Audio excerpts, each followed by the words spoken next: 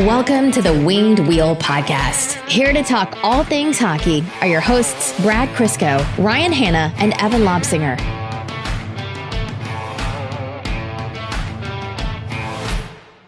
Just in the nick of time and barely hanging on. The Winged Wheel Podcast is here, fully staffed, a full roster, ready for the Detroit Red Wings season preview. Evan, can you give the folks a proof of life, please? I am physically here. Maybe. Mentally, definitely not.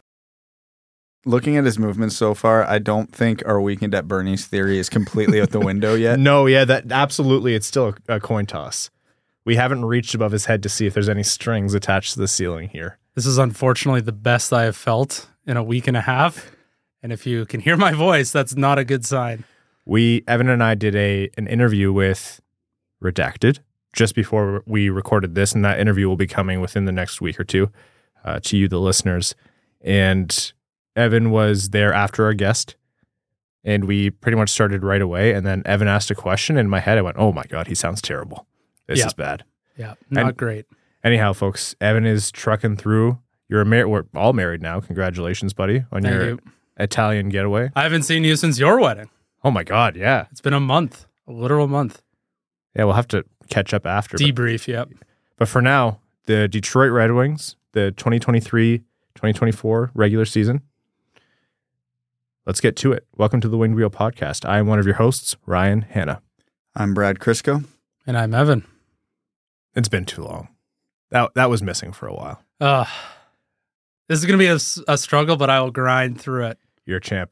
On this episode of the Winged Wheel Podcast, it's exactly as we described. A full Detroit Red Wings 2023-2024 season preview. It's everything from talking about the final roster, the 23rd man or lack thereof that Derek Lalonde is choosing not to bring to the Red Wings to start the season. We'll be talking about who got cut, who made it, a line-by-line analysis, talking about every forward, every defenseman in those pairings. We'll be talking about goaltending, projections, expectations for the season. We'll be giving you our warm takes, our hot takes. We'll be talking about playoffs. I know that word is becoming less and less crazy to use each year, but still we'll be talking about what the chances actually are. And plenty more before we jump into your questions for overtime. Before all that, I want to let you know Winged Wheel Podcast Night at the LCA is happening in Detroit on Saturday, November 4th. We are down to our final batch of tickets available for that event. Winged Wheel Podcast Night at the LCA is a partnered event between us, the Winged Wheel Podcast, and the Detroit Red Wings, where we host a live episode of the show at Little Caesars Arena before the game, before Detroit takes on Boston that night. It'll be featuring special guest Ken Daniels, and other special guests will be there as well. Your ticket not only gets you access to that live event and the Red Wings game, it also gives you a special edition, custom co-branded Detroit Red Wings and Winged Wheel Podcast beanie. It's officially licensed. The only way you can get it is by getting a ticket to this event. You'll sit in special Winged Wheel Podcast seating sections. The gondola is sold out. There's also upper and lower bowl tickets available for you as well. Those tickets are not only discounted, but they also include a donation to the Jamie Daniels Foundation as a portion of the proceeds from the event will benefit them. So a discounted Red Wings game ticket, access to the live event, the beanie, where you'll have other merch, giveaways, prizes, and more. You can meet Evan and Ken Daniels. You can get them to sign stuff for you. You can talk to me and Brad if you'd like. You can listen to the live show, ask us questions, meet and greet. Food and drink will be available as well. It's a great, great night. It supports a fantastic cause in the Jamie Daniels Foundation. So get your tickets before they run out. wingedwheelpodcast.com/Red Wings, or go to the link in the description of the episode. The Detroit Red Wings. Last episode, Brad and I recorded the entire thing, and as we were into overtime, the overtime bonus episode, the Red Wings released their final 23-man roster cut. More or less. Zach Aston Reese got sent down the next day. So what happened was they sent down Jonathan Berggren, Cross Hannes, Elmer Soderblom, Simon Edvinsson to the Griffins. Nate Danielson went to the Brandon Wheat Kings, and Matt Luff and Carter Mazur were marked as injured, non-roster. They'll be sent down once they're healthy. You just have to wait until they're healthy to do so. Zach Aston Reese was placed on waivers, cleared waivers, and was assigned to the Grand Rapids Griffins, which left Detroit with 22 players. DeBrincat, Larkin, Perron, Fabry, Comfer, Raymond, Rasmussen, Kopp, Sprong, Costin, Veleno, Fisher, Walmansider, Sherratt, Petrie, Mata, Gostisbehere, Hall. So we all thought, Is Berggren coming back up now that Zach Aston Reese got assigned to Grand Rapids? Will Zach Aston Reese come back up closer to game day, and this is just an accumulation of cap thing? Whatever it might be. And Derek Lalonde said he doesn't expect to call up a 23rd man. So let's talk about that specifically. Carrying 3 goalies, obviously, Husso, Lyon, Reimer are on the roster, so Detroit's carrying 3. Carrying 3 goalies, having 22 players overall. What do you make of that decision? It's weird. We've seen teams carry 3 goalies before, and we've seen teams carry less than 23. I don't know if I've ever seen it both at the same time, because they're only going to have 1 extra now. Now, the way the schedule plays out, you don't always necessarily need someone right there to go in right away. If they were to go on a road trip, hypothetically, right after the season started, you would definitely see a 23rd man up because they'd have to bring them around just in case of injuries while they're on the road, et cetera, et cetera. I mean, for the most part, I get it. Soderblom and Berggren, you want them playing. Having them as a healthy scratch if they're not going to be in the top 12 serves them in no way, in no beneficial way. So having them go to Grand Rapids to play makes sense. I thought one of the reasons they picked up Zach Aston Reese was for this exact reason. Hey, this is a guy that, not to sound callous, we don't care if he plays or not. So he can travel around the team as like the 13th forward. And then he can plug in if need be, et cetera, et cetera. To just leave it empty and not have a spare forward feels weird to me. I know there's a bit of cap savings that come with that, but the Red Wings aren't in a position where that really matters right now. So I'm a touch confused. Like, I get wanting the guys to play versus sit in the box, but you'd think you'd have at least 1 forward sticking around. For me, it boils down to a couple things. 1, it doesn't necessarily matter, as you mentioned. And 2, you kind of want to see who stands out in Grand Rapids. You're not really going to know that unless you give him an opportunity to play. I'm of the same mind as you with Zach Aston Reese. Like, you can take it or leave it in terms of whether you think he should be playing a ton or just be sitting as an extra body for the Red Wings.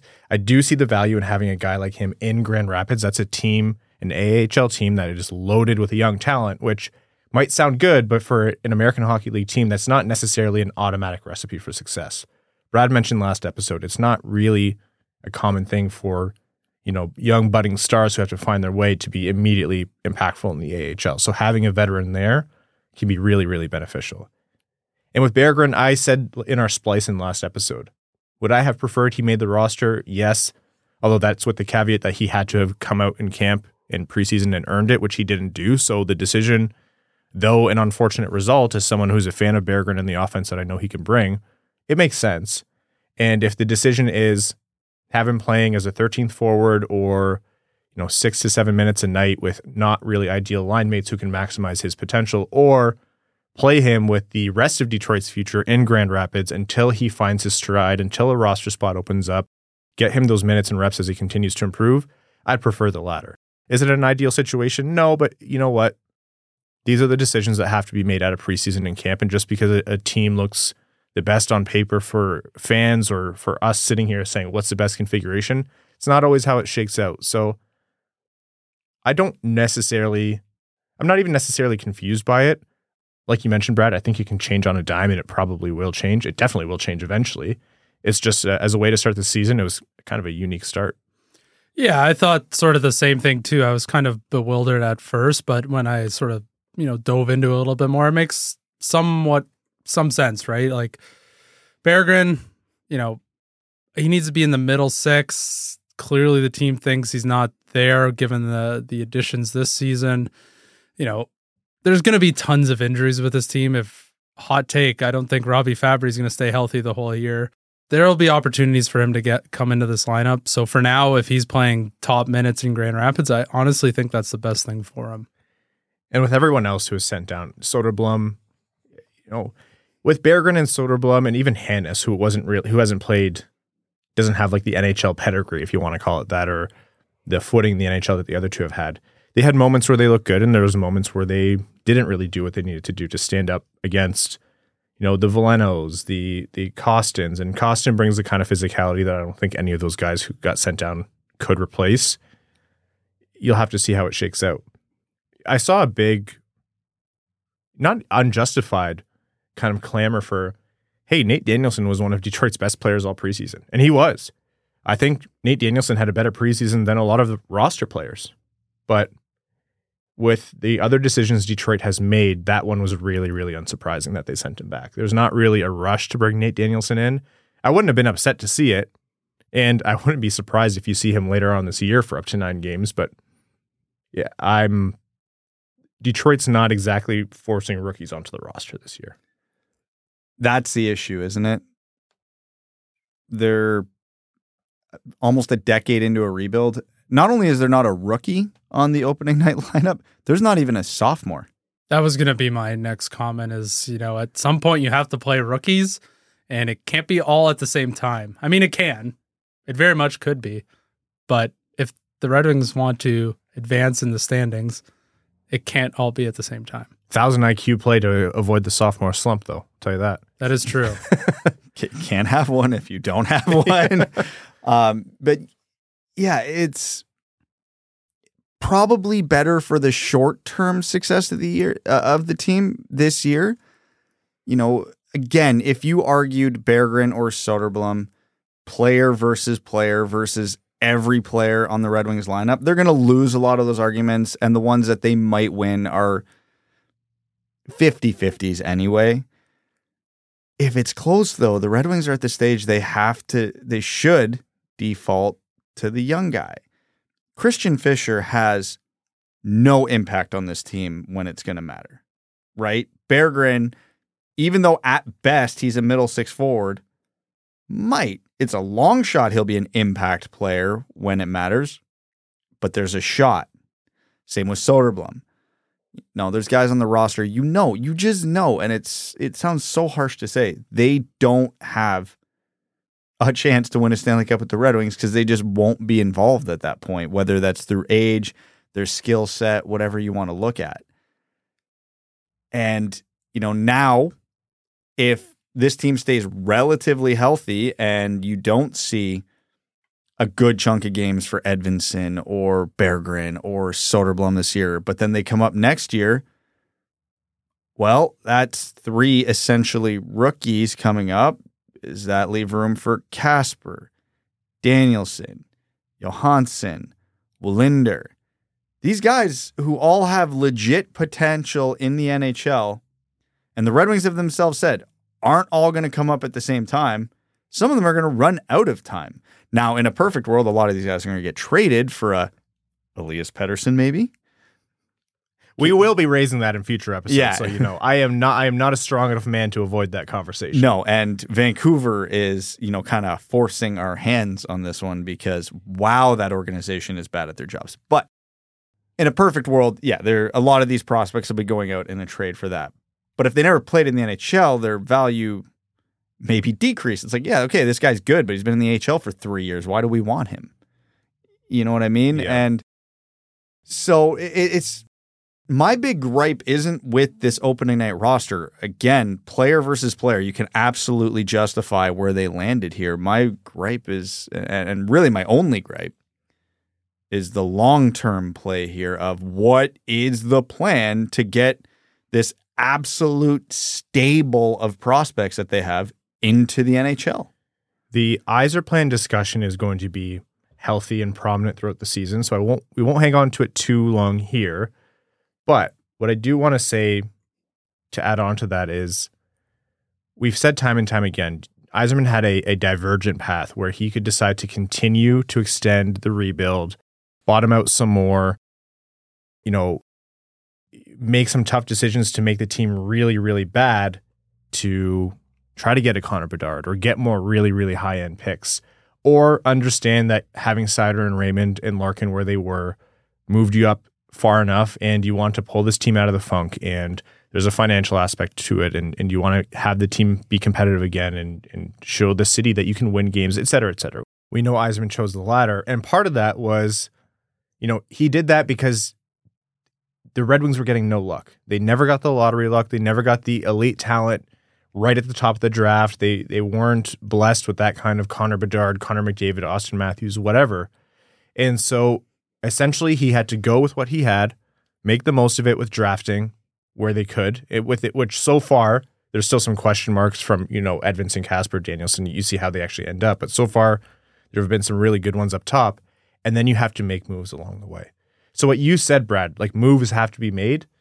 I think that's always been true. And that's the way I'm thinking about this. It's kind of just moves have to be made. You have to GM your way out of this. And this is no different. So you have these young players and you're going to see who's actually worthy of making it. Well, you're going to have to make room for them. And that would have been the case even if there wasn't such a large stable of young prospects who had to make it, but there is. Detroit's going to have to make room for these guys. Detroit's going to have to eventually offload a bad contract or something, and Detroit's going to have to make a decision to inject a guy into a lineup, and not a fringe guy. I'm not talking about someone who might be an impact middle six player like Berggren or Soderblom, and we really like those players, but I'm saying, a Danielson types is going to force your hand. Kasper could force your hand. Like, you're going to have to make those moves. I think the theme of all this is Detroit's going to have to GM their way out of this because they weren't lucky enough to have the decisions made for them with lottery luck, with an elite kind of talent who came through that way. Seider's the closest they've had, and God knows how bad this team would be without Seider. So my impression, call it naive, is wait and see, because I think there's no way to get around the fact that they're going to have to make moves. They're not just going to let these guys wither away in the AHL. Well, the season will play out as it may, and you have mechanisms to bring those players up, whether it be through injury or the trade deadline. Maybe there's some guys who really surprise you. Did we think Hronek was going to get traded at the trade deadline last year? No. Yeah. Like there's so many things that can happen throughout the season. I do think that there are ways that we see these players this year, and that might be the last time they ever see Grand Rapids. So I think it's too early to sort of chalk this one up. I think the season will play out as it does, and there will be a ton of injuries. There always are. Yeah, your point there, Evan. Like, things change on a dime, and so many conversations that we spend how many hours talking about in preseason are rendered moot in like 6 games and are just never a conversation again. So yeah, we'll see how it goes. Let's start with the forwards. Larkin, DeBrincat, Perron is a line that we've been seeing. We're not going to talk about how those lines are going to do. I think lines are subject to be jumbled over the course of the start of the season. But in general, let's start with Detroit's captain, Dylan Larkin. Coming into the first year of his brand new contract, a career year for him last year.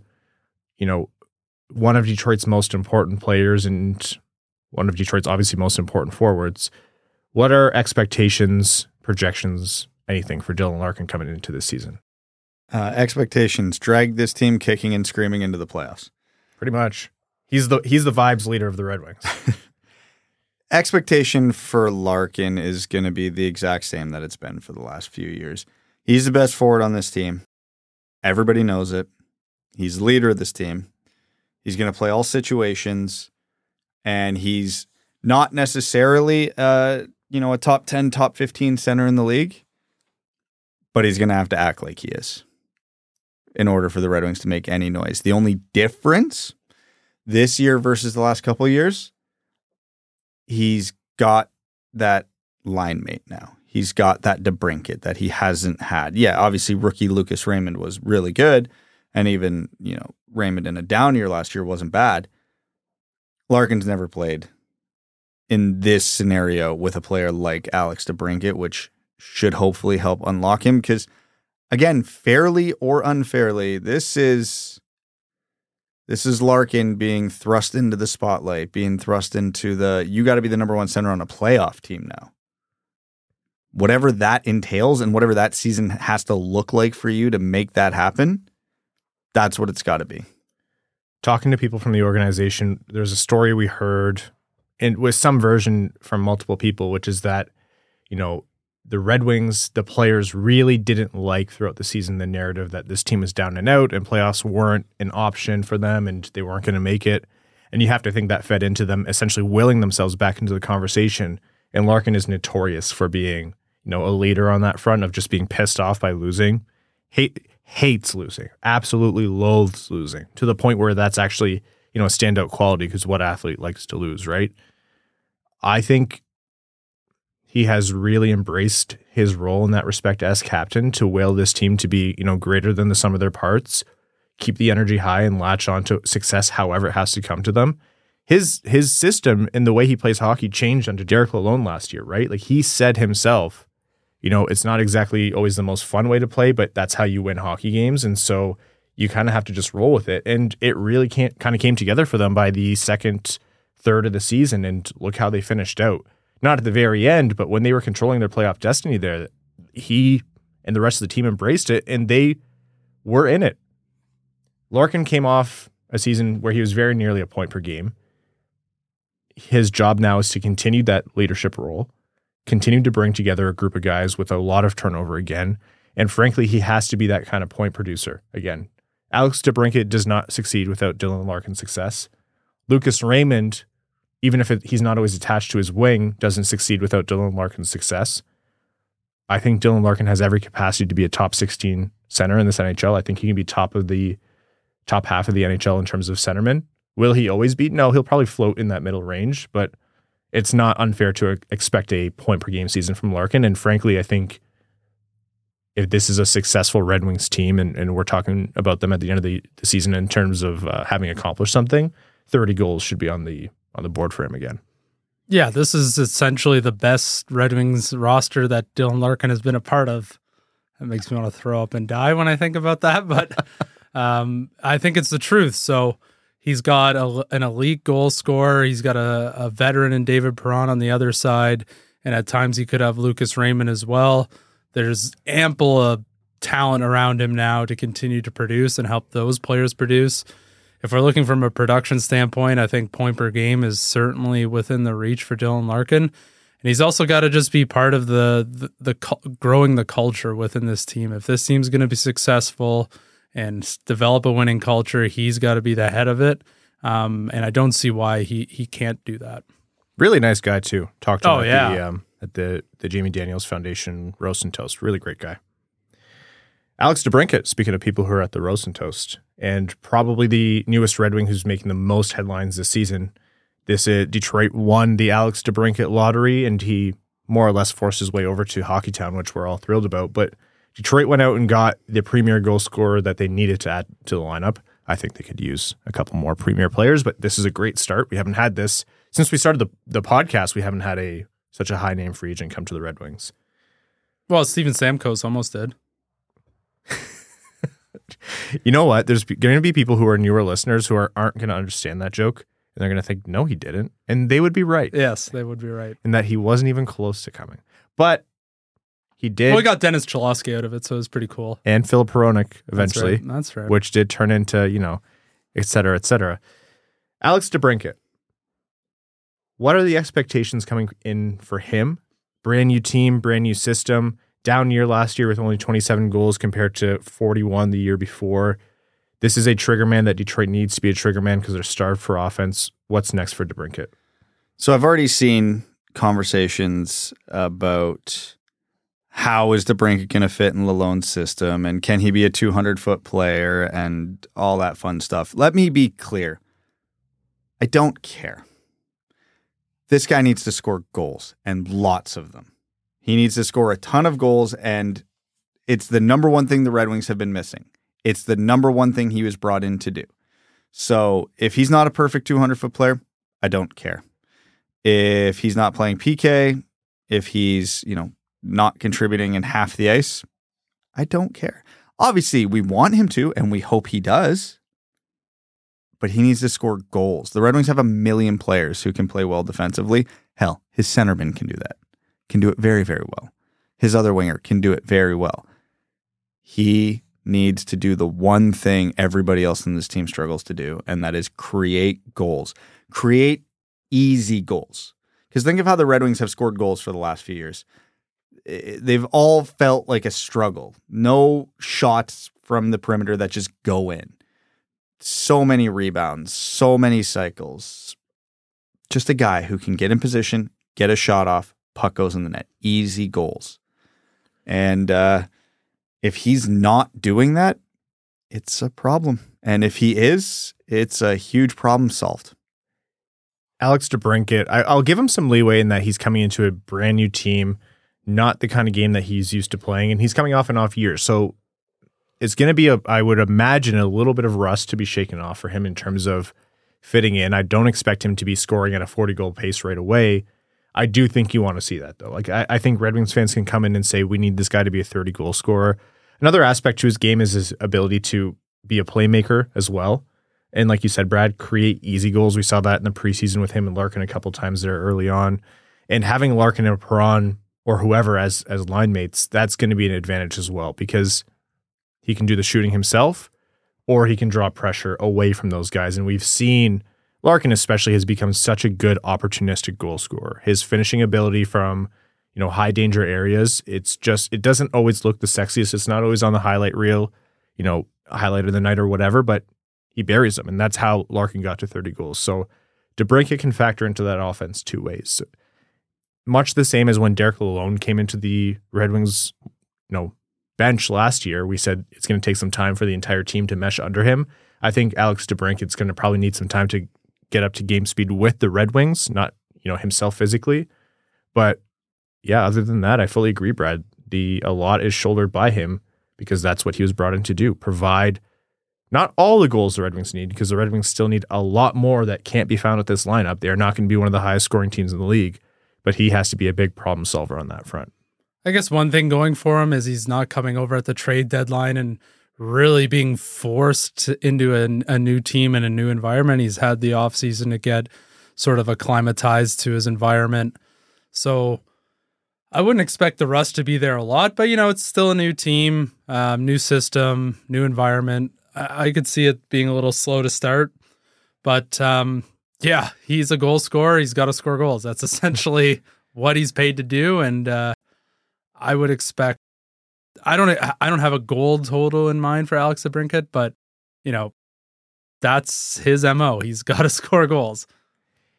Speaking of his two-way game, though, I will say that he noted in the preseason that he was especially poor as a two-way player last year. And no, you don't need him to be a Selke Trophy winner, but there's something to be said for him just kind of rounding out his game and providing that effort at both ends. You just don't want him to be a liability in his own zone, which if everybody else is playing defense, I think he'll be okay. He's a little bit of buy-in, and then, you should be fine. Yeah. I would like him to be competent defensively, but if he's scoring 40 goals, I don't care. If he's scoring 40 goals, take one shot at your own net per game. I don't. Yeah, please. Not that for legal purposes. That was a joke. Let's talk about no, disrespect to David Perron, but folks are going to be wondering about Lucas Raymond. He's not listed on the first line right now, but he's one of the most important Red Wings forwards in terms of Detroit taking a step up this year. If Detroit is going to finish, above Ottawa or anyone else around them, Raymond has to be a big part of that. So, what's on the docket for Raymond this year? This in his third season. I think he might be the most important player in this forward group. Fully agree. What he turns into is really going to shape the future of this team in a lot of ways, because we've talked at length about their scoring issues and why they brought in an Alex DeBrincat. And we've also talked at length about how rare the opportunities to bring in a player like Alex DeBrincat are. So you can't rely on it.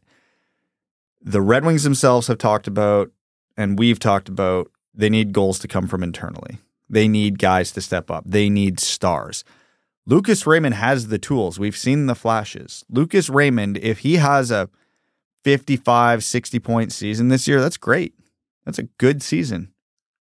But that also leaves a huge hole in the forward group going forward, because they need a guy to be more than that. And Lucas Raymond, again, fairly or unfairly, is pretty much the only internal hope outside of maybe Nate Danielson of being a 65-plus point guy. A forward who is able to change the complexion of a game. That's the reality of it. It sucks. It's not fair to him, but that is the absolute position he is in. That is the absolute position this organization is in. And if Lucas Raymond can pop off for 65 to 70 points this year, that is massive, not only for the Red Wings playoff chances this year, but how they construct this forward group going forward. I think there's an element of Lucas Raymond that's tied to the path of other players along the same kind of vein as him in terms of when they were drafted, how good they're expected to be. You think of Stützle, you think of Boldy, and it might seem unfair, especially, some players play center, some players are playing with more talented players.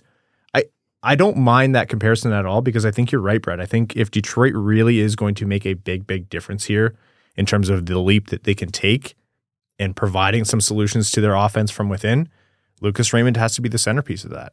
There's a good chance that he ends up being more of a middling kind of forward or a lower, just below star level or whatever it is. But we've seen his capacity to be a true star in the NHL.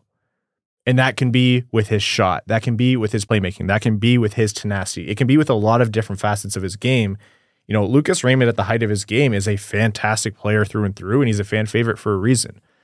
The sophomore slump doesn't scare me as much as it scares other people. I think I'm pretty optimistic about Lucas Raymond, but it's not a sure thing. And he has to come in and take a big step this season.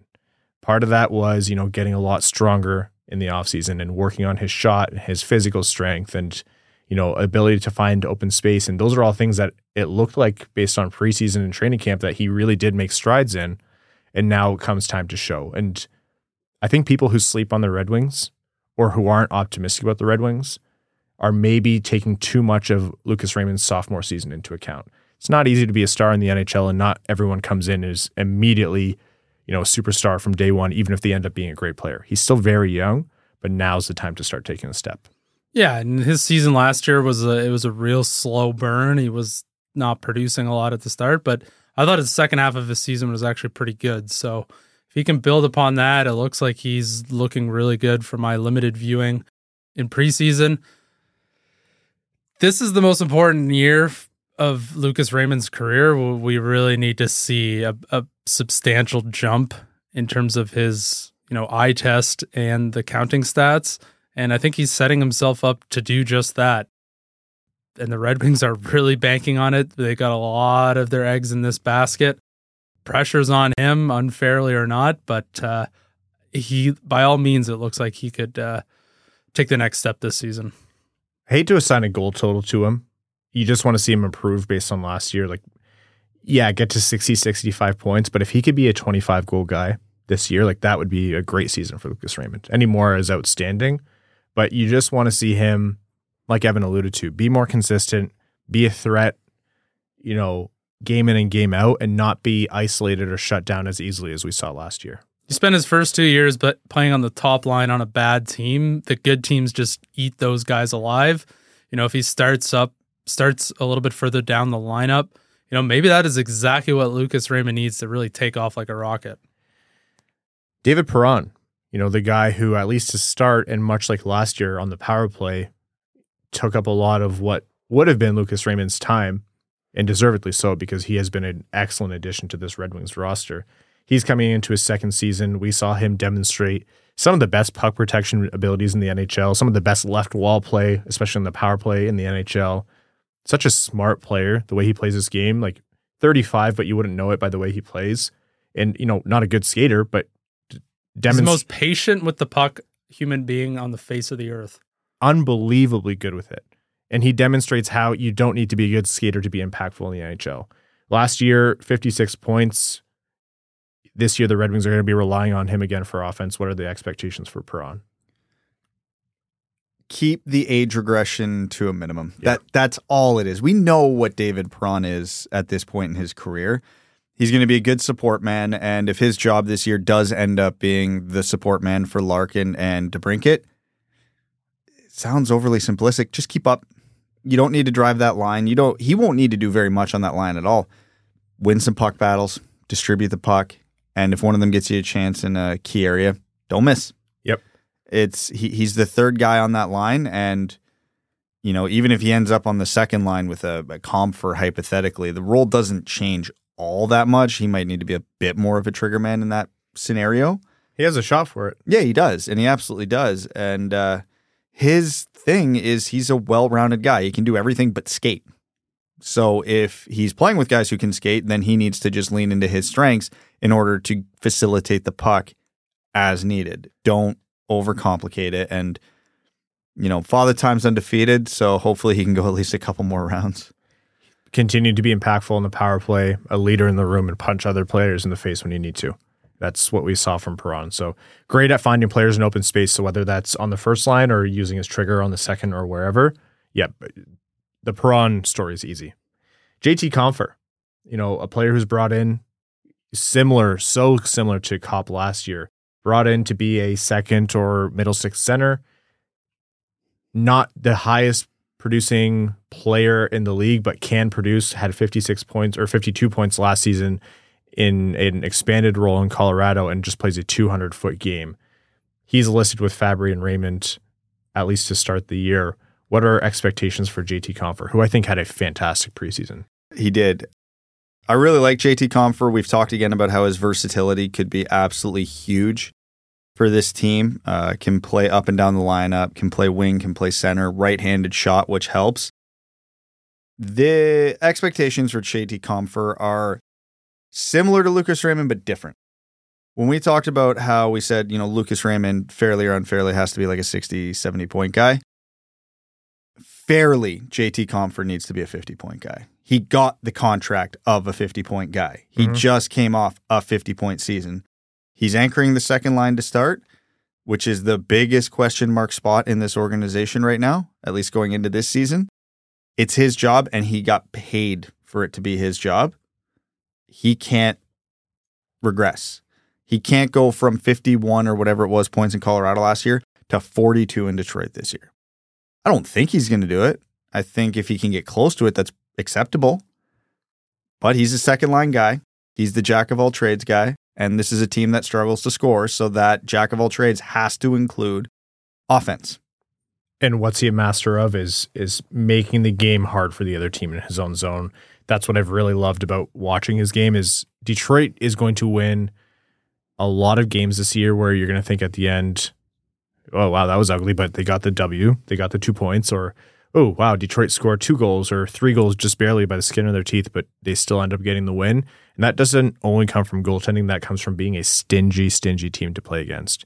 Is it the most fun hockey, like Connor McDavid, Leon Draisaitl, score hockey in the world? No, but that's not what the Red Wings have the personnel to do. So how do you win with the personnel? You have JT Compher types come in and make just the right plays, the kind of plays where you're not exactly shutting down a high danger scoring chance from the other team in your own zone. You're preventing it from even starting. And that's what JT Compher comes in to do. So I fully agree with you, Brett. I think there is an offensive expectation. If you're going to be a second line center, you need to produce at least some. No one's asking you to be a point per game, but the biggest value he's going to bring is that defensive stabilization. Yeah, he's got to be the 200-foot guy and chip in offensively for the money he's getting paid. To me, that's what it has to be, and that's what's required of second-line centers these days. If teams are going to roll 3 and maybe sometimes 4 lines, you got to produce, or you're going to fall down the lineup quickly. And JT Compher plays with that high motor type game, and I think it's there, and it can't regress. Basically, I don't think there's any question he's going to be good defensively. I think that's a pretty safe assumption he's going to do that because he's been doing that his whole career. The offense is new, and that's the standard he's going to be held to because that is an unknown. Is it repeatable? Will he do it again? All right, moving on here to Robby Fabbri, who to me is a player where the narrative is a little bit unfortunate. And I understand why it exists in that he's constantly battling some kind of really not his fault injury. This isn't Tyler Bertuzzi going out there without the wrist guards on and breaking his hand or whatever it is. It's really unfortunate luck with his knees. Had an injury scare at the start of the preseason, is healthy now. But there's always this kind of surprise when he comes back because he spends so much time away and battling injury and out long term. And when he comes back, like Robby Fabbri has a scoring touch and is genuinely a middle six player who is impactful on the Red Wings. So for me, if Robby Fabbri can stay healthy, that's a big boon to the Red Wings offense because like he fits in that kind of quiet, unassuming, but you're like, oh yeah, this guy scores way more than we anticipate kind of way. Yeah, I have nothing to add on Robby Fabbri other than the training staff needs to do whatever they need to do to keep him healthy. If they just collect spare parts from different people's knees and keep them somewhere in the training room, so be it. Let's just do what we have to do to keep Robby on the ice. Certainly there's a patron out there who's willing to donate some tendons and ligaments. Yeah, the only thing Robby Fabbri has to do this year is to stay healthy. And I think if he can do that, everything else falls into place. We've all watched him and what style of game he brings when he's healthy, and I think that's very much needed element to the Red Wings. It's just, health is the greatest skill he could have this year. Speaking of guys who, when they're healthy, make an impact, your personal favorite, Evan, Michael Rasmussen. Well, he is definitely the most important Red Wing to watch this season. And, I say not that, even kidding. People will laugh at that. And, I fully believe it? Probably not. But this team was completely different without him in the lineup. Like, he went from maybe questioning why he's on this lineup to being a guy I think has to be in this lineup for this team to have success. And people say, oh, why do you think that? And it's not like he scores a lot of goals. He doesn't produce a lot. But I think it could continue to increase if he stays healthy. Like, he's transformed his skating. He's become a bit of a water bug out there. He's become extremely tough to play against. And when he plays wing, he's kind of found his bread and butter, and he can play great in tight and below the goal line. So I expect big things from Michael Rasmussen this year, and I think the team does too. Yeah, his impact to the team's psyche, the way they show up on the ice. You think about those 2 games against Ottawa where they not only lost, they got absolutely bullied. Like, you need the Michael Rasmussens out there to give the other team the crazy eyes. He's not a fighter, but he's the type of guy where you look at him like, that guy is a little crazy. Yeah, he gets in the mix. Like, he absolutely gets in the mix. And frankly, like you said, when he's on the wing and can just not be responsible for, creating the play, but he's driving down the wing and barreling down on the goalie, he can produce. I don't think he's a point per game player. Like, you're not talking star level production, but the kind of production where his impact in the middle 6 makes a lot of sense. And you've seen the Red Wings use him higher up in the lineup because he does the right things and can play with better players. So if he stays healthy, he had a really unfortunate, it was a broken kneecap last year, which was terrible. He stays healthy, stays in the lineup. I think we can see him take another step. Now, I do want to kind of moderate expectations a little bit. I don't want people thinking, oh, if Michael Rasmussen doesn't go out there and score 60 points and his season's a failure. No, I don't think that's the kind of player he is. I'm not saying there isn't more offense to him. I actually think there is, but not to the tune of what I've seen floating around or suggested by some folks. This is probably the player where the conversation about how the Red Wings need to out-depth teams to win games really starts to come to light.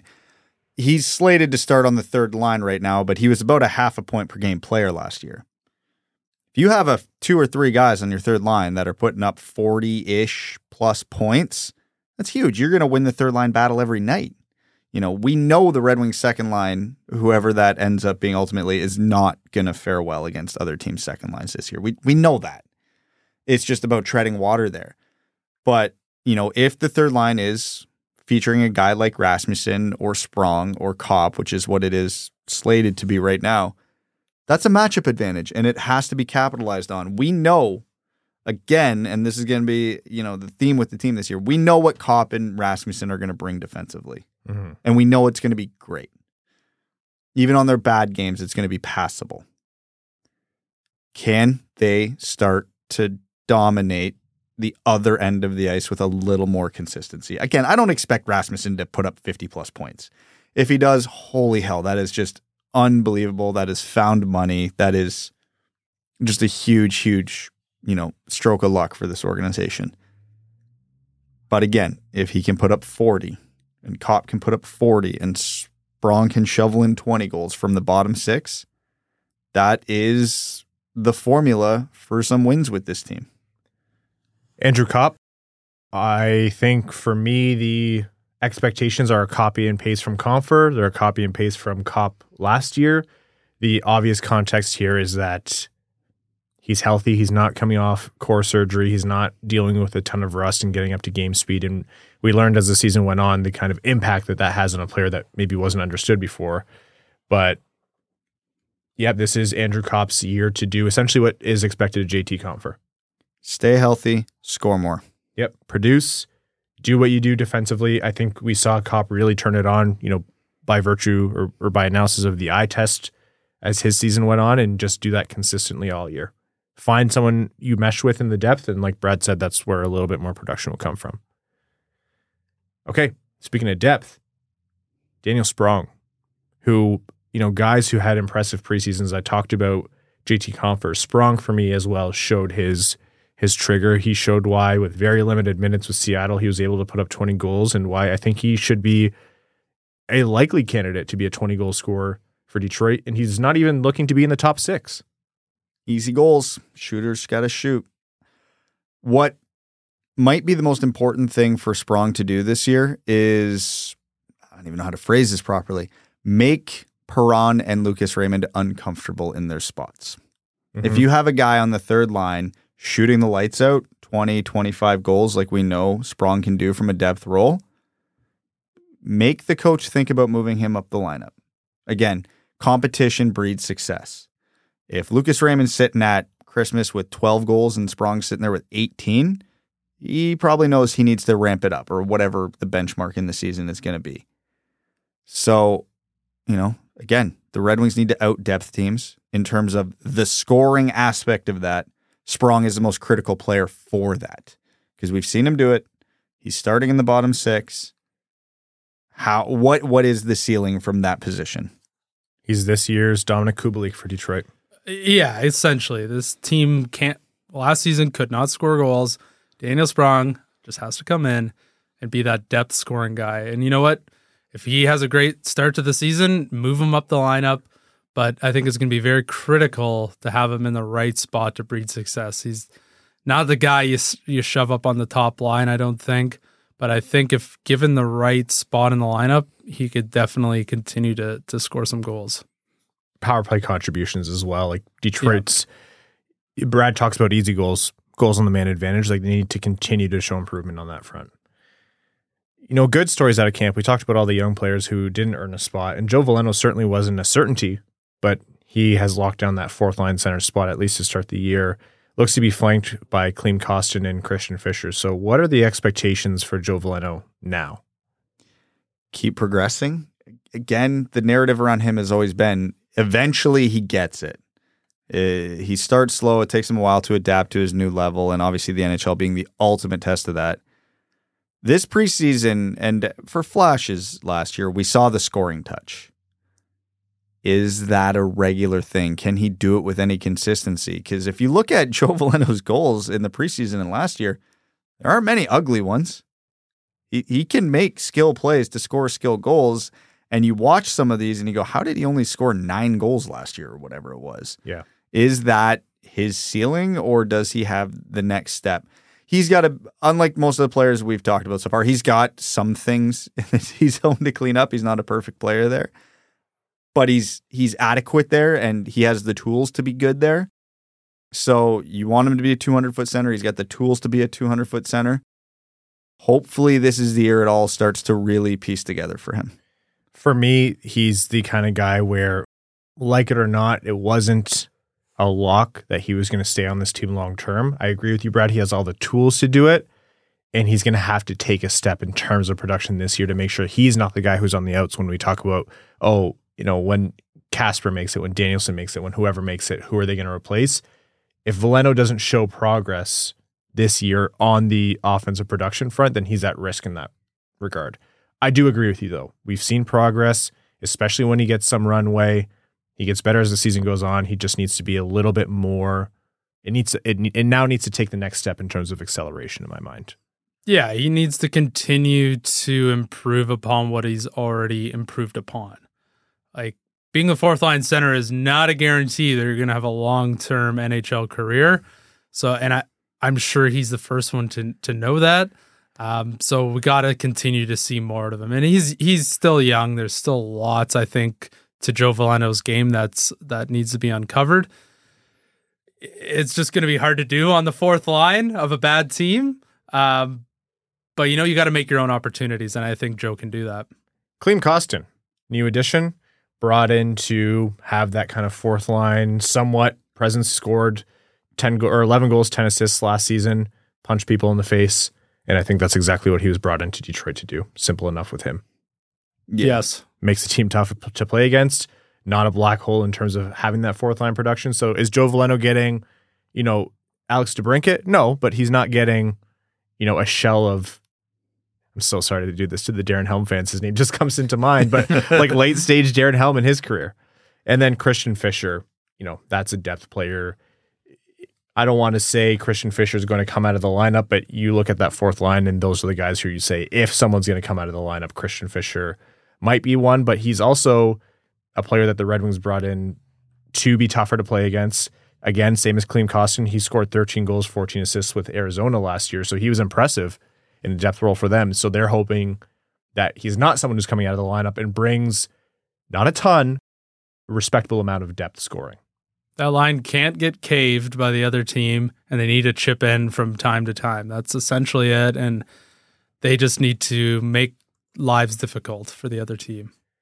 So overall, with this forward group, we've said a lot this episode, we've said a lot all offseason. Detroit's problem is scoring. Now, this is the deepest forward group the Red Wings have had in a long time, and this is the most talented forward group the Red Wings have had in a long time. That doesn't make them deeper or more talented than league average necessarily. I do think they actually are very deep based on league average. I think there's better teams who would like Detroit's depth. But overall, what are your senses about this forward group? What are your expectations for this forward group? And what are you watching broad strokes coming into the season? Is this a playoff offensive group? And to the naked eye, at least at this point, my answer would be no. When we were going through player by player, there were a lot of players we were talking about where they have to exceed what they have done previously or match career highs, which statistically speaking doesn't usually happen. And that's not even talking about any regression candidates. A lot has to go right for this forward group to produce at a playoff level. It's not impossible. Again, when we talked about it player by player, we laid out the map for what has to happen individually, and cumulatively, that is what will bring this team to the playoffs. Do I think JT Compher is going to break 50 points again? Probably not. Do I think Andrew Kopp's going to break 50 points? Probably not. Do I think David Perron is going to completely ward off Father Time and see no regression this year? Probably not. Do I think Lucas Raymond is going to break 70 points this year? Probably not. And a lot of those things I have to be wrong about for this team to make the playoffs ultimately. So you're right. This team there are other better teams that would be envious of Detroit's depth. Because again, you look at their third line, their fourth line, those match up very well. The second line is a problem. The first line should be better, but is it a top 10 line in the league yet? Probably not. So they'll hold their own defensively. We know that. We saw the lone system last year. It's a good system. You have good 200-foot players.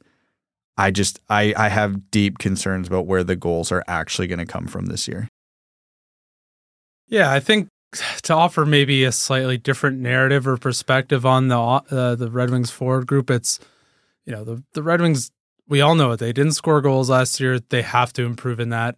Again, not only do they need to do better by themselves, and score more than the Red Wings of last year, they need to improve around the league. They need to be better than 26th or 24th in goals scored like they were last year. The special teams need to be better, which, ties into the defense as well. But, that is largely driven by the forwards because a lot of teams do 4 forwards, 1D on power plays now. So just listening to the conversation we were having about the forward group, we're talking a lot about how guys need to continue to do this and more, or they need to, build upon this and exceed. We're not saying, oh, so-and-so just has to keep doing their thing, or so-and-so, they had a great season, more of that. It's a lot of guys having to continue to grow where we don't know if that's possible. We're not talking about a star rookie. We're saying Lucas Raymond definitely could fit that mold, but I don't get warm and fuzzy when I think about this forward group. So I don't know if you want, I'm not going to assign a letter grade or anything. That's just kind of the vibes I'm getting when I look at the forward group for this team. I'm just impressed that you're here, man. I'm not going to ask too much of you. Yeah, me too. I understand objectively exactly what you're both saying. And, I'm not going to sit here and say you're categorically wrong. I think I'm just seeing a little bit more of a glimmer of hope than maybe I'm justified in seeing. But to me, hockey in the NHL, this is a sport that is so often dictated by team play rather than individual performances. And not that that's going to be what saves the Red Wings. I would certainly love if they had an Elias Pettersson or a Connor McDavid or Jack Hughes or whatever. But there's a pathway for this team to be, the Seattle, the formerly New York Islanders, or they might keep doing it. A team that comes together and lacks some of those key elements, but finds a way to win and get up the standings, even though it's not pretty. I don't think they're going to score at a top-end clip. You're right, Brad. And, everything that both of you just said is exactly correct, but I just think the evidence that we saw from last year in terms of how they can come together and win games is a very real possibility. And to me, this lineup is substantially better than last year. Not at the top. Like, they added DeBrincat, and that's fantastic. And if Raymond has a massive third year, then that's like adding another star player. But the depth to me allows the possibility to see that glimmer of hope a little bit more. I'm not going to, we're going to get into playoff conversation after we do defense and goalies here in a second. I'm not going to assign this a high probability that my optimism is going to come to fruition. But despite the still very real concerns of where the scoring is going to come from and every other argument against them, like, yes, you're right, Evan, a lot has to go right and a guy has to have a career year. Like, that's all very true. I think this might be the system where a lot of little things can come together just so they can achieve 6th in the division. Just to sprinkle some optimism, I guess, on my take is, I'm excited to see what Daniel Sprong can bring. I'm excited to see where Dylan Larkin continues to take his career. I'm excited to see what Lucas Raymond does. So there are, some interesting and exciting things to this forward group. Don't get me wrong. It's just when you look at it as a collective whole, it is what it is, I guess. I don't know how to better say it. We got a ton of depth, but I don't see a 50-goal guy there. I don't see anyone who gets me totally out of my seat. But, you don't totally need that, I guess, right now.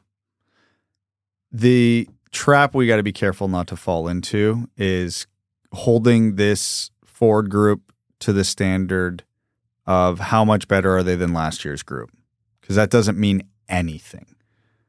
What is this group going to look like compared to the 8th seed in the playoffs? What is this team going to look like relative to league average? We don't want to compare the Red Wings to the Red Wings because undoubtedly they're better than last year's Red Wings forward group. That's a really low bar to clear. That it shouldn't be the bar. The bar should be, is this forward group better than, or at least, can this forward group contribute on a team that's going to keep up with, possibly exceed, Buffalo, Ottawa, Florida? Because that's the benchmark. They have to clear those teams if they want to sniff the playoffs this year. Yeah. Okay, let's get into defense here. I want to make sure that we give enough time to the full Red Wings roster, not just the ones who are expected to score goals, although there will be offense from the blue line. Believe it or not, I'm going to start with Mo Seider. Comes into his 3rd season, had a fantastic rookie year, obviously the Calder winner. The sophomore season started out poor as he struggled. He struggled to play along Ben Sherratt, was moved to a pairing with Jake Wallman, and just became Mo Seider of old and took steps that we thought not were a write-off for last season, but we were just happy to see him come back into old form. To me, Mo Seider is Detroit's overall most important player right now. And, at any given point in the season will be Detroit's best player. He'll be up there with Larkin or whoever's performing. Expectations, analysis, anything on Mo Seider coming into this year? Here it is, Ryan. The one player we can say it on. If we're looking at last year from like January 1st to the end of the season, keep doing what you're doing, son. Yeah.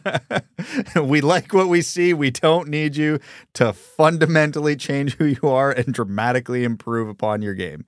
Mo Seider, for the second half of the season, is an all-star level defenseman, and that is A-okay. You know what makes me really optimistic about Mo Seider, other than his entire game and the fact that he's been getting better essentially the entire time he's been with Detroit? He doesn't have a contract extension yet, and he knows the money he's playing for right now. Like, it's not nothing that him and Raymond haven't signed extensions. Well, there's going to be more conversation on that in future episodes, but he's playing for his next big deal, and he sees what other players around him are getting. I don't think he can be necessarily compared to Rasmus Dahlin, but, Dahlin's number being 11, like that's there for Mo Seider. He knows the kind of season he has to have to get the big payday. And that's the thing with Mo is if he is what he was for the second half of last year, that is acceptable. But I don't think anybody listening doesn't think he doesn't still have another gear. He absolutely has another gear. So he could be even better and, again, found money if that happens. And, yeah, money is a hell of a motivator. 100%. If Mo Seider continues to be even steadier and steadier defensively, if Mo Seider continues to be a 50-plus point pace, or even, he had 50 points in his first season guy, if he's a physical force and tough to play against, stronger, faster, like the kid is just 22 last April. He is going to find another gear yet. I have no problem saying that Mo Seider has big expectations on his shoulders, and I have no problem saying that he's the player I'm most confident in to realize them. Oh, yeah. And he's the type of guy who relishes in those sort of expectations. And, this will be the first year he has a consistent D partner, so long as Walman stays healthy. We found a pairing that is dynamic and absolutely works together. So big season coming up for Moritz Seider, but I don't think he has to change anything to continue that. Speaking of Jake Walman, found money for Detroit. They found a first pairing left side defenseman, a guy who can play along their best defenseman and not just do okay, actually elevate him. A guy who is an unexpected star piece of a trade where a second round pick was presumably going to be the best return that they got. And a player who our good friend of the show, Prashant Iyer, host of Expected by Whom, advocates for as one of the most underappreciated defensemen in the league. Jake Walman. What a stud he's been for Detroit, and I think there isn't even more to him yet, because we talk about everything that he's done and how he's elevated play next to Mo Seider. He still had 9 goals and 9 assists last year. Those aren't big numbers, and I think there's more to him. Well, that's just it. He should continue to be a good complementary partner for Mo, and his primary focus should be freeing up Mo to be Mo. Mm-hmm. And then his second priority should be, all right, how do we pump up the offensive numbers? Because he can skate. He's got a bomb of a shot. He's good in his D zone. He's a good complementary piece to Seider. But yeah, he definitely has more than 18 points in him. So how does he unlock that? And obviously his offensive ceiling is going to be a little restricted, because if Mo Seider is his D partner, well, in a perfect world, the puck's going to be on Mo's stick a hell of a lot more than his. Mm-hmm. So that just comes with the territory, but that doesn't mean he can't improve on the 18 points. So Jake Walman staying on that top line and continuing to elevate Mo Seider. It's not dissimilar to Alex DeBrincat, as your strong play elevates the plays, like the player around you, and those are very important players. So it's found money.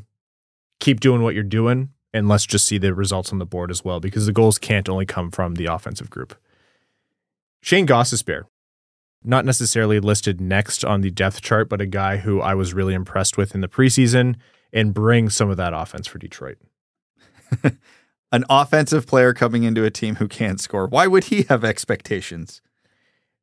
You're almost wondering why Detroit was able to pick him up. It was a 1-year deal, and, he's going to want to earn more money after this season. So you understand the dynamics of that contract, but seeing how dynamic of a player he is on the offensive blue line and what he can contribute to the power play, he makes me very, very excited for Detroit's power play. Oh yeah, 1,000%. If all he has to be is adequate at 5-on-5, as long as he continues to be dynamic on the power play, and the contract is tremendous value. He is 3 seasons removed from 2021, 2022 with Arizona. He was a 50-point player. Yeah. Shane Gostisbehere is one of my most underrated additions for the Red Wings. Now, a player who's returning had a tumultuous first season, Ben Chiarot. What do we need to see from Ben Chiarot for this year to be successful? This will be going to be the only time you're ever going to hear me say this. Less chaos. Mm-hmm. Because again, we've talked at length about all the tools. He can skate, he can shoot, he's got hands, can make a good pass, but he gets caught out of position so much that it almost doesn't matter. So he just needs to calm down, be reliable, be responsible, and I think he's paired up with Petrie to start. So just Just let your partner do what they need to do and don't make it any harder on them. Yeah, Ben Sherratt's play is like the veteran presence he brings in the room has been stated a lot, and it very obviously has an impact. And, how long he's been around the league, you understand that he knows how the game is played. I think inside the opposing team's blue line, he's especially handy. Like he is an absolute, like he is a very real threat with the puck on his stick on the other team's blue line. But like you said, Brad, he's a wild card in terms of how he chooses to engage from defense. And the team was out of position quite a few times last year because of it. So the deployment of Ben Chiarot and who he's paired with needs to be steadier, and it just needs to be a little bit more measured in terms of where he's activated across the ice. You don't need Ben Chiarot to be a first pairing D-man. They tried that. It didn't work. It was, the team was hopeful. It just didn't land that way. That is what it is. Like, that's not a discussion anymore. They need him to be steady in a depth role. I'm hoping the addition of higher caliber NHL players will just allow him to at least mentally think he doesn't have to do everything out there, whether that's the correct approach or not. Yeah, less riverboat gambling this season, please. Speaking of partner, Jeff Petrie. What are the expectations for another, hometown kid, Ann Arbor, coming home to play the last phase of his career in Detroit? It's not much, honestly, in terms of expectations. He's on a reduced contract with salary retained, coming to his hometown. The nostalgia is high. The feel-good story is high. The expectations after his previous season are pretty low. Just be a guy. Be competent. He can move the puck better than most on this blue line, save for maybe the top three. And I'm putting Gostisbehere in there.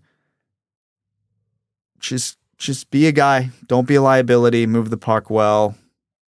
Keep your game simple. Again, we're in the stage of defenseman where expectations are tremendously low. Yep. It's the expectations for all of these guys is essentially getting to be steady, and whatever thing you were brought in for. Petrie, adds a bit of offense. Olli Maatta, who we'll do right now, keep being steady and steady the partner beside you. Yeah, be boring. Be very boring. Justin Hall, same thing. Yeah, Justin Hall, be very boring. Please don't let me notice you. That's essentially it. The Red Wings want these players to be steady NHL veteran depth defensemen. Through either injury or Edvinsson kicking down the door, one of them will end up losing their job to Simon Edvinsson at some point this season. Maybe it's a trade, whatever it might be, or at least that's what you hope will happen. But in the interim, you want some offense from a Gostisbehere or a Petrie, occasionally Chiarot, but overall you just want it to be steady and boring. That's a great way to put it. Overall impressions on the defense outside of what I just said. It's whelming. Yep. That's you got the stud in Mo Seider, the good complimentary guy. You got the power play guy with Gostisbehere, and then you've got a lot of just please don't screw this up. Whelming is so relatively high compared to the defensive cores we've seen in the past. Like it qualms though you might have with the Chiarot contract, the Hall contract, or whoever. This is legitimately the best Red Wings defensive group in a long time. In the future, you hope it evolves, but for this season, you'll take it. Goaltending. Ville Husso, the starter. Yeah. Husso, hopefully he does not exhaust like he did last year towards the end of the season. We saw him for lengthy stretches prove that he can be the guy. He can be part of the solution, not just a stopgap. And then it all went to hell. So I have nothing really in depth to say about Ville Husso other than I hope he can maintain that level into, March and April. Yeah, Ville Husso's story isn't dictated by, any deep analysis on him or expectations on him. Like you said, Brad, when he was on his game, he was a great goalie, like a high-end goalie in the NHL, and he was stealing some games for Detroit and allowing them to be that stingy team. And then he ran out of gas because Detroit's defense isn't an easy defense to play behind if you're a goalie. So the story of Ville Husso this year isn't on him, it's on Reimer and Lyon. So between Alex Lyon and James Reimer, both who are carried on this roster, it's not common for teams to carry three goalies. They need to be able to handle 30-ish games between them solidly.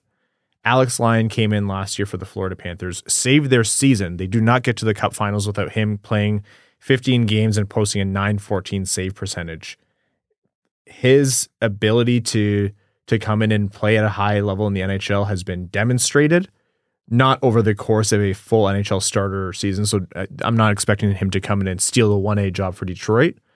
But between him and Reimer, who's a older veteran goalie, but who has had heights in his past and can play in a depth goaltending role, they need to come in and be able to just low pressure, reduce the stress on Ville Husso's workload.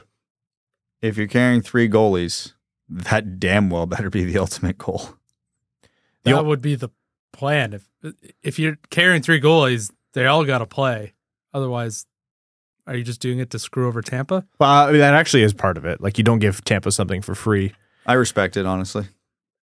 In a cap world, that's what you have to do. Like, those are the waiver rules. You're not going to give away Lyon on a 2-year, very, very cheap contract for nothing. Even if he doesn't turn out to be good for Detroit or hypothetically another team who would claim him on waivers, you don't do that for no reason. But yeah, you carry 3 goalies to hope that, you find the hot hand. And then if you have to waive one of them later on to send him down, then you do so at a time when only you need to for your roster, which very obviously the Red Wings aren't feeling a roster crunch right now. And 2, there's much less of a likelihood of them getting claimed. So find the hot hand. If it ends up being Reimer waived or Lyon waived, I think I'm past the point about crying over a backup goalie. But I just hope that whoever it is, or even if it's both of them over the course of the year, they can come in and play those 30 solid games for Detroit. Because my summary for the goaltending, which we'll do now, is actually one of my main takeaways for the entire team. This team's season isn't going to be, it's not fair to say make or break based on the goaltending, but without goaltending, there is no foundation and the whole season falls apart. You can't do the formula that the Red Wings are trying to do without solid goaltending, because there's going to be games where they aren't good enough defensively, and there's going to be games where they are not, they're not scoring enough offensively. And they're going to have to be bailed out by their goalies to squeak out a point or 2 points to keep themselves in the mix in late March and early April for a potential wildcard spot. Well, I can sum it up in a more broad sense to the same point you're making. This team isn't talented enough to cover up significant holes in the roster. Yeah. If the defense melts down, the forwards and goaltending won't be able to pick up the slack. If this team doesn't score, the goaltending and the defense isn't talented enough to win a bunch of 2-1 games. If the goaltending's not there, this team can't win a bunch of 6-5 games. They're just not built that way. Everything has to go right for them to make the playoffs. And again, historically and statistically speaking, it doesn't usually work out that way. So this Detroit team can beat the odds. It's just they're going to have to walk that tightrope all year, so to speak. All right, let's get to some projections here now that we've done the overall player analysis. Goal scoring leader. Actually, give me your goal scoring leader and your overall points leader. Your best guess for the Red Wings. This is purely for fun. If the Red Wings are to make the playoffs, the answer to this question has to be DeBrincat and Larkin. DeBrincat for goals, Larkin for points. I'm going to predict that it's Larkin. I would say DeBrincat will be a touch behind in a good result by the end of the season, but he'll be a touch behind Dylan Larkin for goals, and Dylan Larkin's going to break that point per game plateau. Maybe be an 86-point guy this year. Took the words right out of my mouth. You were It's gone too bad long. for you because now I'm sick. So I got sick. Terrible. I got bad news for you guys. If Larkin's the leading goal scorer and point scorer, they're not sniffing the playoffs. Well, let me tell you about my Atlantic Division preview. What about, so if Larkin goes 35-42? Then DeBrincat better be 34-40. That's what I mean. I can see a world where DeBrincat maybe doesn't get right back to 40 goals this season, but a 30-goal season for DeBrincat is still, you're not kicking through doors or... No, we're not. That's not a completely unacceptable season for DeBrincat, but what did we talk about when we were going through this team? For this team to make any noise this year, acceptable is not acceptable. So many guys have to exceed expectations or overperform here or hit career highs here. Yeah. And So- again, I'm talking in relative to, do we want the Red Wings to be a playoff team? Here is the standard. here is the expectation. Again, I don't think they're a playoff team. We did our Atlantic. I definitely did not have them in a playoff spot.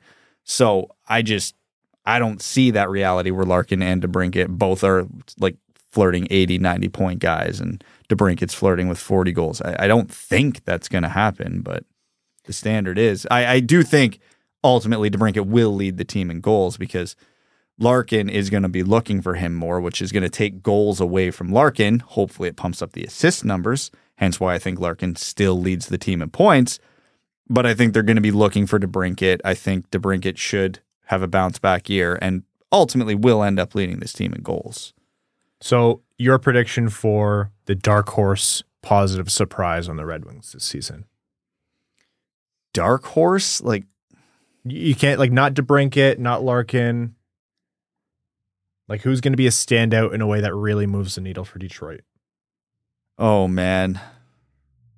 See, the thing is, nobody immediately jumps to mind, which is a problem. I'm going to go Shane Gostisbehere. Well, that was going to be my answer. So I'll move away from Shane Gostisbehere. I think another easy answer here would be Daniel Sprong. What is your, like... Yeah, because 22 goals for Sprong isn't like, oh my God, wow, how did that happen? Yeah, what is the threshold for it to be a surprisingly positive season?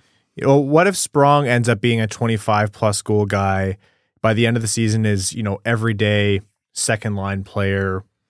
I would say that's a surprisingly positive thing. Yeah, I think Sprong has that in him. I agree with Brad, though. I think Gostisbehere and what he can contribute on offense from the blue line as well is a people don't think about it because it's not as fun as seeing 20 goals from a player who you picked up for cheap, but also, in my mind, he could be a needle mover.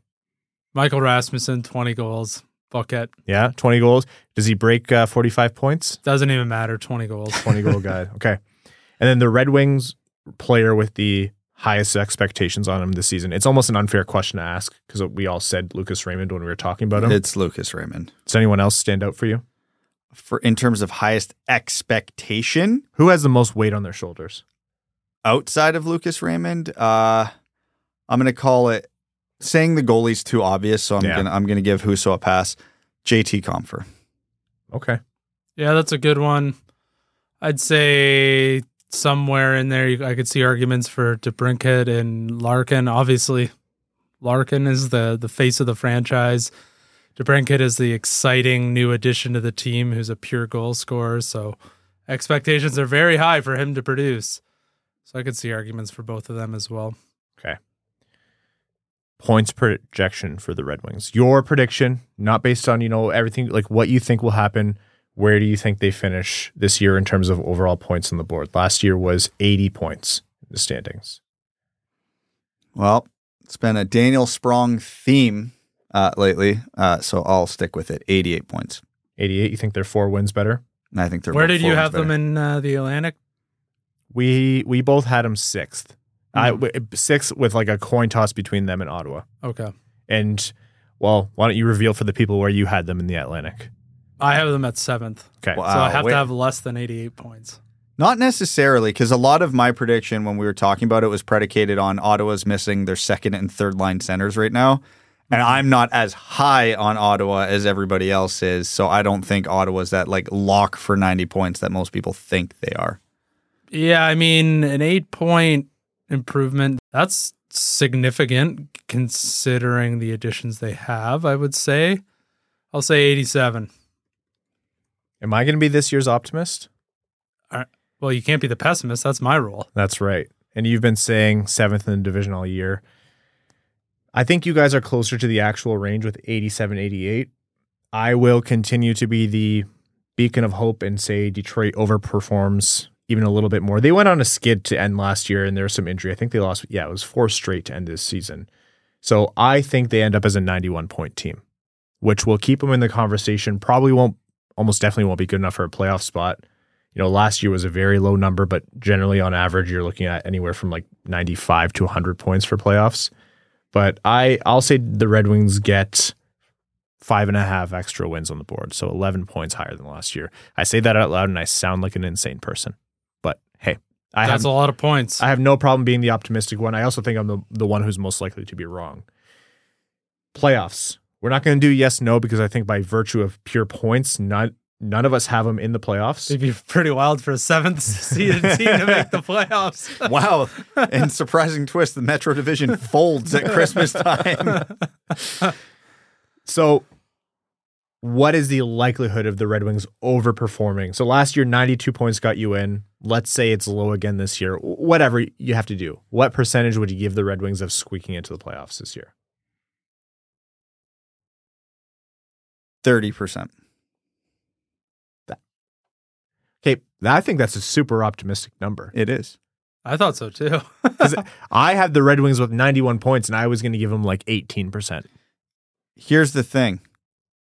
Here's the very fundamental thing we need to remember. This is hockey.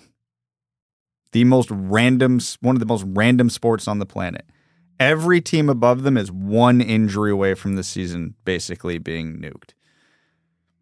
The same thing applies to the Red Wings. I understand that. But again, the whole thing with the Red Wings is they need to out-depth teams. Yeah. They can withstand injuries better than most teams can as long as those injuries aren't Larkin, DeBrincat, Seider, Husso.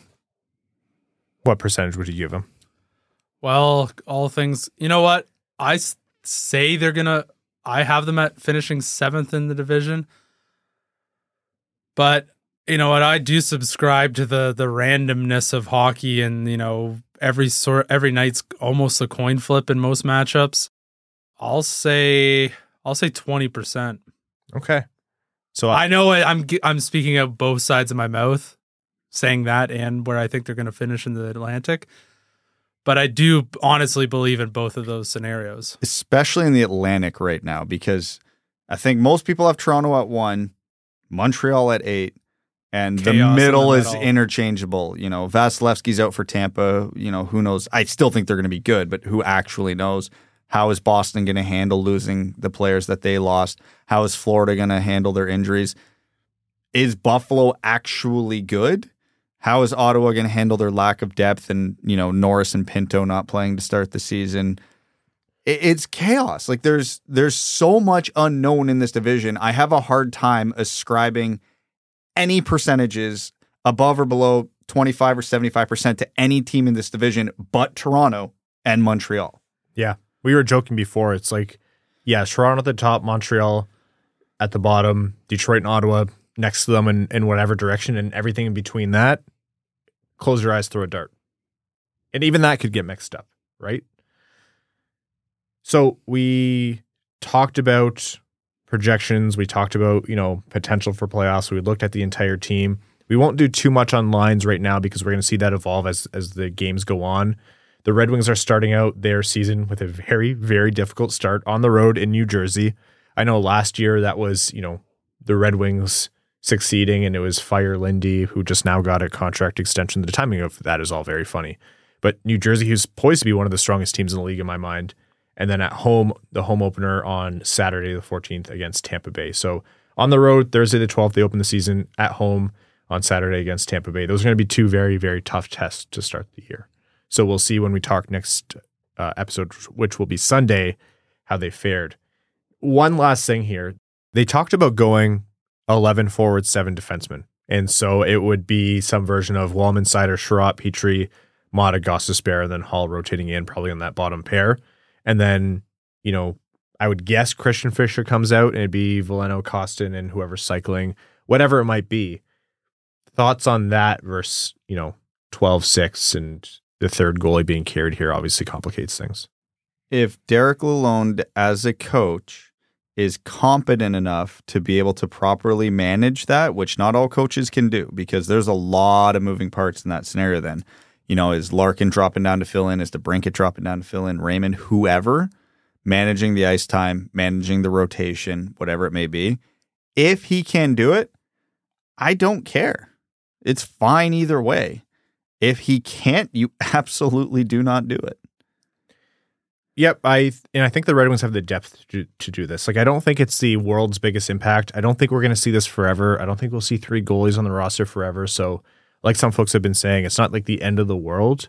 But I think the Red Wings have the depth to be doing this. So that's fine. If they need this time to shake out who on defense is going to earn an actual roster spot over the course of time, Yeah, that's fine by me. All right. That's our 2023-2024 Detroit Red Wings season preview. It's not done yet. Let's take some questions from our patrons for Overtime. Overtime is a segment on the Winged Wheel podcast where we take questions and comments, most often from our Patreon supporters. This entire show is supported by our Patreon, patreon.com/Winged Wheel podcast. If you want to take that extra step to support the show and join the so-called Dub Club, you get benefits like access to our Winged Wheel podcast exclusive Discord. You can join at certain tiers. You can join our Winged Wheel podcast fantasy hockey leagues. You get access to our Winged Wheel podcast exclusive bonus Overtime episodes. You're automatically entered into all of our giveaways. For example, we're giving away 2 tickets to every Red Wings home game this season, the vast majority of them going to our Patreon supporters.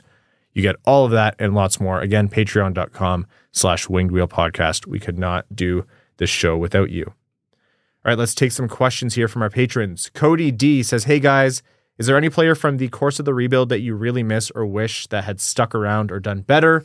For me, I know he's still with Grand Rapids and all, but man, I was heavily rooting for Hirose to be something more than what he is. And I also miss Hronek and Nemesnikov as well. Oh man, players from the rebuild that I wish would have stuck around. What year would you say the rebuild had officially started? The Zadina draft, call it. Okay, so I can't pick Nick Lidstrom. Got it. No. That's an easy answer for me. It's Zadina. Like that's like huge whiff. Like wrong about him. Wish his talent would have translated. If Zadina is a player, the player we thought he could be, this team looks different right now. Simple answer for me.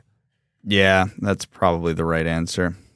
I wish Jimmy Howard would have lived long enough to have seen the other side of this, other than he went out the martyr of it all. Yeah, the poor guy. He got shelled until his body gave up, and now we're lucky to have him on Bally Sports, which is great. But yeah, imagine if Timo Pulkkinen had hit 10% more nets. My God, it'd be fantastic. He might score 60 goals that way. Yeah, what a cannon him and Marty Ferk had.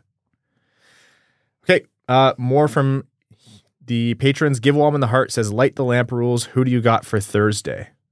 Ooh. I'm going to go with my dark horse pick. I'm going to go Sprong for the opener. Okay, thank you. I will take Dylan Larkin.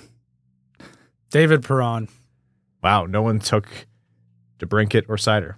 Maybe a mistake. No, I just went ahead and took the leading scorer from last year. I really went out on a limb for this one. Fair enough.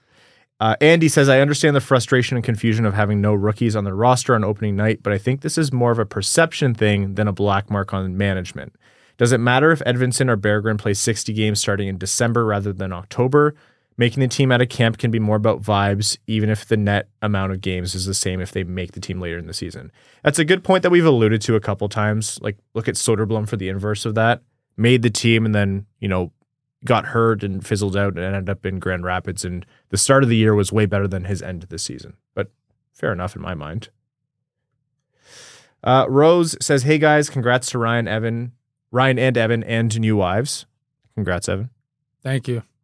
I have 2 questions. What do you think of the 11-7-3 format like we just mentioned? Yeah. It's fine. And what does the Wings schedule look like to start with in terms of difficult teams? So I mentioned New Jersey and Tampa. They have Columbus thereafter, which may be difficult. I'm not sure. Hard to make how good. Like, I don't know if Columbus will be more like Montreal or Ottawa this year in their own division. They don't have a team I would classify as bad the entire month of October. Yeah, because Pittsburgh, Ottawa, that's going to be a key game. Well, Pittsburgh's pretty shit right now. Yeah, terrible start to the season. Calgary, Seattle, Winnipeg, Boston, Islanders. Like, there's no Montreal's in there. I'll tell you that. So it's not going to be a simple start to the season. But then again, I guess the argument here is how many truly bad teams are there in the Eastern Conference, to which I would argue 2. Jonathan Melwish says, hello all. Can I have a hot take / out of the box prediction for the Red Wings? For the season, it doesn't have to be Red Wings related. So what is your hot take for this season overall? I think the one that I had when Evan and I did the Patreon one, it wasn't Red Wings related, and it wasn't my nuclear take, but it was hot. I did not have Connor Bedard winning the Rookie of the Year. It was gonna be mine too. I had Devin Levi. Oh, that's a good one. Because very commonly you had Buffalo making the playoffs then, right? Yep. Okay. Yeah. I was going to say. We both had Buffalo in a third divisional seed, actually. Okay. I think that's going to be my hot take, is Buffalo firmly in a divisional seed. I don't think that's hot at all. Okay. What's yours? Robbie Fabry stays healthy and plays all 82 games. It would be fantastic. And one more here from Wildcat Dallas Drake, just kind of the flip side of the argument. They say, I'm beating a dead and pointless horse, but I don't get not having any new young guys on the team. Down Goes Brown wrote, where outsiders see a rebuild that's spinning its wheels and watching other teams zoom past, Wings fans see a patient plan unfolding without much help from the lottery gods. We are being patient probably to a fault. Projections are that we'll be an 85 to 90 point team and our ceiling is 6th in the division. Why not play some prospects? At worst, we're an 80 point team and 7th in the division. Berggren, Edvinsson, and Soderblom would give us a reason to be excited, or we would find out they weren't going to work out. Either way, it's progress for the team. If I'm Lalonde, I would do the same thing, though. The coach is asked to win games, and using the veterans gives you a better chance to do so. So the push to get the young guys in the lineup would have to come from Steve. Another factor, and this is a note for me here to add into this, is there's a very real push to get the Red Wings to just plain and simple win more. They haven't done a lot of that in the last 6 years. And so doing what they're doing will get you more wins. Is it going to make you a 100-point team this season? In all likelihood, absolutely not.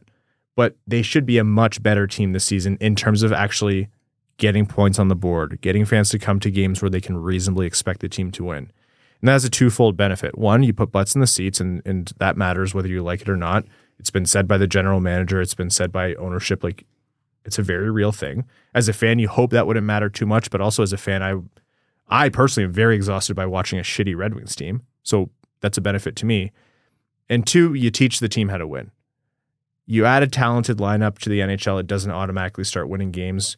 Knowing how to win is secondary, or a second step after you add the personnel to do it. So I can't really fault a lot of your points here, but I can tell you that's a lot of the thinking that goes behind this kind of decision making. There's other elements to it, make the guys earn their spots, et cetera, but I digress. Two people can look at a painting and think two totally different things too, right? I think there is a lot of subjectivity to how you build a winning NHL team if you're not winning the draft lottery. And I can hear both sides of the argument there. Are we saying the Red Wings are the Rorschach test of the NHL? Kind of. Yes. Okay. Yeah. Except you have 7 years to look at it. Except there are two right answers, and the Rorschach test either looks like 7th in the division or 6th in the division. And that, folks, is how you know they're going to finish 5th or 8th. And I'm sorry to put that evil on us all. All honesty, and when I answer these questions, I don't mean to be dismissive of one opinion or the other. I'm going to go back to something that, before we wrap up here, I'm going to go back to one thing that Evan said. It's kind of is what it is at this point. Like, in terms of looking at this from the lens of this season, and that's what we did this episode, this is what the Red Wings have to work with. The conversation about where's this team going, and Ryan, you said they have to GM their way out of this for the future, that's real. No one's wrong by kind of complaining and saying, where are these wins and where is this talent going to come from in the future? That is very, very real. But it's almost definitely going to be a wait and see until then. And for now, this team is better than they were last year. The talent around them in the division is tougher than it was last year. They have a tall task ahead of them, and we might see a season where success looks like 5 wins better. Raymond takes a step. DeBrincat's a great player for Detroit, and they still finish in the same spot in the division. That's just the reality of it. Yep. And on that optimistic note, we're going to wrap up this episode of the Winged Wheel Podcast. Folks, get your tickets to Winged Wheel Podcast at the LCA, wingedwheelpodcast.com/Red Wings before they run out, or go to the link in the description. And if you want to support us and go above and beyond, patreon.com/Winged Wheel Podcast. It allows us to do everything. Continue to improve this show, host Winged Wheel Podcast nights, host expanded content in the Winged Wheel Podcast universe, like Expected by Whom, hosted by Prashanth Iyer and Sean Shapiro, as well as, our support of the Jamie Daniels Foundation and so much more. If you want to support the show but don't want to do it on Patreon, give this podcast a rating wherever you're listening. Spotify, Apple Podcasts, whatever it is, it really helps us out. Subscribe and tell a friend. It makes a big difference. We want to thank all of our listeners, new and old. If you're a new listener, welcome to the show. I promise you, we don't always sound this sick. And if you are a listener who's been with us for a while, we can't say enough how much we appreciate you. To all of our Patreon supporters, you're the lifeblood of everything we do. Thank you so much. to our name level supporters on Patreon. Arjun Shankar, Yves Bartels on behalf of the Sarah Garand Foundation, Aikfer, Samuel Soderholm, Icon, Brad's Lord and Savior, Bradley Cleveland, Glenn Brabham, Croner's Left Knee, Everybody Loves Raymond, Sea Lion, Keenan O'Donohue, Yanni Burgers, Meals on Wheels, Matthew M. Rice, Admiral Matt S. at the Cheesebag Navy, Brian J. Bauer, Carl Bertana Nanaluski, Citizen High Five, Clip Clop Nene, Connor Scovey, Coyote Season Tickets and Anywhere But Tempe, Craig Kibble, Denny's Gamer Girl, Derek Enstam, DJ Denton, Exquisitine Buble Schwinslow, Give Blood, Fight Probert, Hockeytown Love, Hockeytown Matt, Hassam Al-Qassem, Jay Gollum, Jacob Turner, Joel Miranda, Kaylin Wood, King Tone, Marcus, Marlon Winchester, Matt K, Cannon Fodder, The Cheesebag Army, Matt McKay, Michael Edlund, Never Go Full Kyle, R.A., Red 3, Ryan Hubbard, Scott Martin, Scree and Lube, That's What I Appreciates About You, Wallman's Elite Dancing D, What's That Smell, Iser Plan Stan, General Andy Bohan of the Cheesebag Army, Sam Bankson, Adam Rose, Axel's Sandy Pellica, Big Cheese, Brad Simmons, Brian Vasha, Captain Antonio Gracias of the United Federation of Cheesebags, Chuck Buffchest, the Tarpless Goon, Commander Ben Barron of the Cheesebag Space Force, Connor Leighton, Corey Preda, Darren Fick, D-Boss, Snip Show, Frank Stanley, Gene Sullivan, Griffey Boy, Henrik Robert Deeks, James Laporte, James Pridemore, Jeremiah Adobo, JM Rhapsody, John Evans, Derogatory, John Ingalls, Josh Yelton, Kevin McCracken, Quaz, Linda Hull, Maximilian, Melissa Erickson, Norris Sider, Ophelia, Reed, Steven, The Hodag, The Hat 123, Winging It in San Diego, X, formerly AA Ron, and your second favorite patron. Thank you all so very much. Let's play some hockey. Thanks for tuning in to the Winged Wheel Podcast. Be sure to check out wingedwheelpodcast.com, where you can subscribe to the show on iTunes, Spotify, or wherever you get your podcasts. You'll also find links to other ways to support the show, such as Patreon, official podcast apparel, and more. And don't forget to follow the show on Twitter at Winged Wheel Pod. And of course, the hosts at Brad Crisco, at Ryan Hanna WWP, and at Hockeytown Evan.